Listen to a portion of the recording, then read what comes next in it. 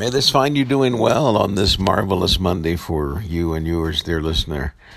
I thank God for this weekend. I was blessed to be in the beautiful little community of Marble Falls and in the extra special, awesome faith community of First United Methodist Church yesterday, and had a wonderful time there. And I was really blessed to get to know my colleague, Reverend Ellen Ely, a little better, and her husband Wade, and also to see an old friend and former pastor in my district, Reverend Clay Walden, and his wife Iona. And any day now they will be parents for the very first time, so please keep Clay and Iona and their little baby girl, whom they plan to name as Adina, in your prayers, that all may go well with them, and just that God may be glorified.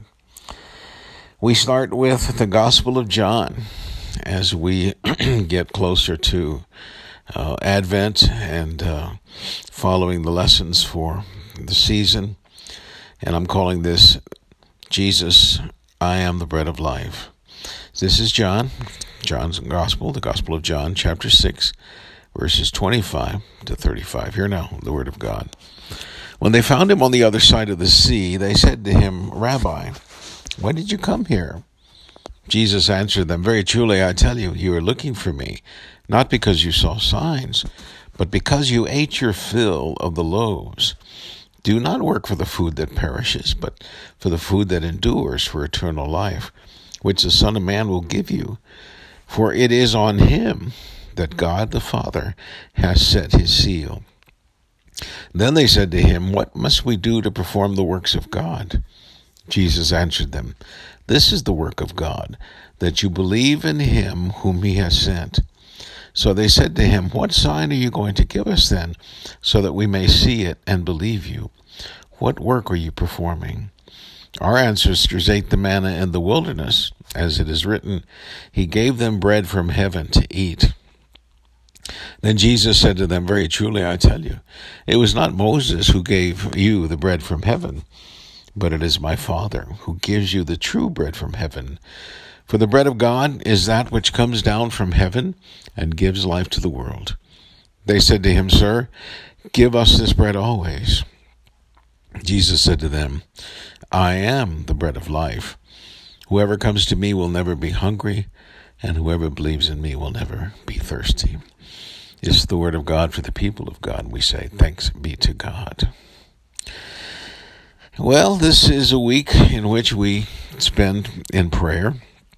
And as we spend time in devotion right now, I would ask prayers for these people that I know and God knows and God loves and cares for. I would lift up first Mrs. Elisa Gaitan of Edinburgh, Texas. She is the wife of the Reverend Francisco Gaitan. She will be undergoing knee surgery sometime this morning. Our prayers that Lisa recover well, the surgery be a success, and that she may not feel pain or discomfort. And as I mentioned, please pray for Iona Walden, wife of the Reverend Clay Walden of Marble Falls, whose baby Adina is due any day now. The Waldens are excitedly nervous about the arrival of their first baby, and we pray all go well according to God's plan. We ask continued prayers for Sammy Gibson as he recovers from outpatient surgery last week. He's at home recovering in Gonzales, awaiting results of all that was done. We ask that all be well and fine for our brother Sammy, and with Ginger, his wife.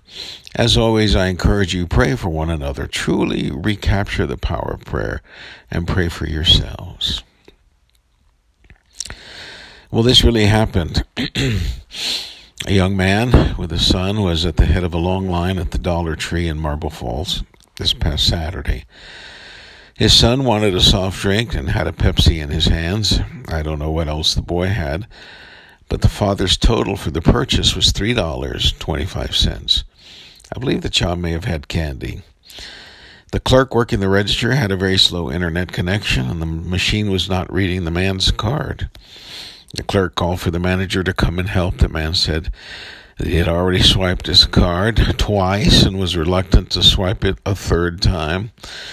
The manager asked if it was a food stamps card, and the man shyly said yes. Then started to leave the store. "You haven't paid your bill yet," the manager said. "Your card only has 25 cents on it." The man, of course, was embarrassed at that. He was getting impatient and kind of angry. And he repeated, "I've already swiped it twice, and I'm nervous about it being swiped too many times. I'm going to check this as soon as I get home." The woman behind the man waiting in line graciously offered to pay the $3. The man angrily said, "I've already paid it. How can they be charging me?" As the line grew longer and the man grew more nervous and irate. Finally, the manager said, "Go on, we'll take care of it." The man just walked out. A woman behind me yelled angrily because the man left by sharing some bad words. "You should be grateful." But I knew the tone in the man's voice as he left the store. And it was about not having anything with which to buy food for his son. It's a helpless feeling no one wants to feel. The people who wanted to see Jesus knew that feeling and perhaps more, because they themselves may have been hungry and had been present at the miraculous feeding of the multitudes. Free food, even if it's just loaves and fishes, works to cure hunger. And it would motivate more than one to seek out the man who can provide that. And that is what Jesus knew about this crowd. And it's not that Jesus didn't want to feed the crowd. He wanted to stress that they and us, you and me, should work, quote, "for the food that endures for eternal life, which the Son of Man will give you," end quotes. The crowd declares they will do whatever it takes to get this bread. Jesus replied, the only thing they need to do is to believe in him. Belief, they believe, would require yet another miracle or act on the part of Jesus, referring to the manna in the wilderness that the Jews ate while in the wilderness. Jesus responds with the truth that it was not Moses that provided that bread, it was God. And further says that the bread of God is that which comes down from heaven and gives life to the world. This got their attention, and they asked for Jesus to give them this bread always. Jesus makes one of his I am declarations as he said to them, hear this, dear listener, I am the bread of life. Whoever comes to me will never be hungry, and whoever believes in me will never be thirsty. Friends, these men and women were on the ground floor of some incredible revelations that no one had heard before. That God provides the bread of life that satisfies for all eternity.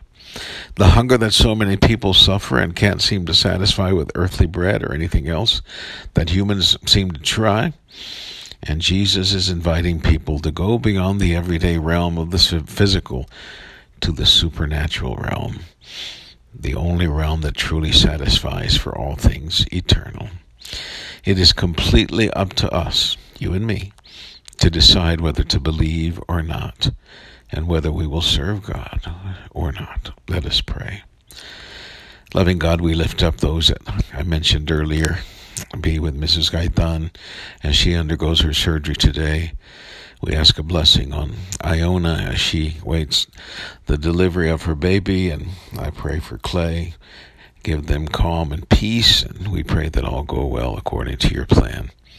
Be with our brother Sammy Gibson, and be with all the prayer requests that we lifted up in worship today. Lord, be with every person that is in need. But as we pray for ourselves, having heard this devotion, help us to take the steps towards you and away from the mundane. Grant to our souls the bread that fully satisfies. And we pray in Christ Jesus' strong name. Amen. Dear listener, thank you for tuning in. Have a great and blessed day in the Lord. Show others the satisfaction that is yours through Jesus Christ. If this devotional has blessed you, I urge you to share it, pass it on, forward it to someone. Receive my blessings of love. I'm Pastor Eladio Valverde. May the Lord bless you and keep you. Amen.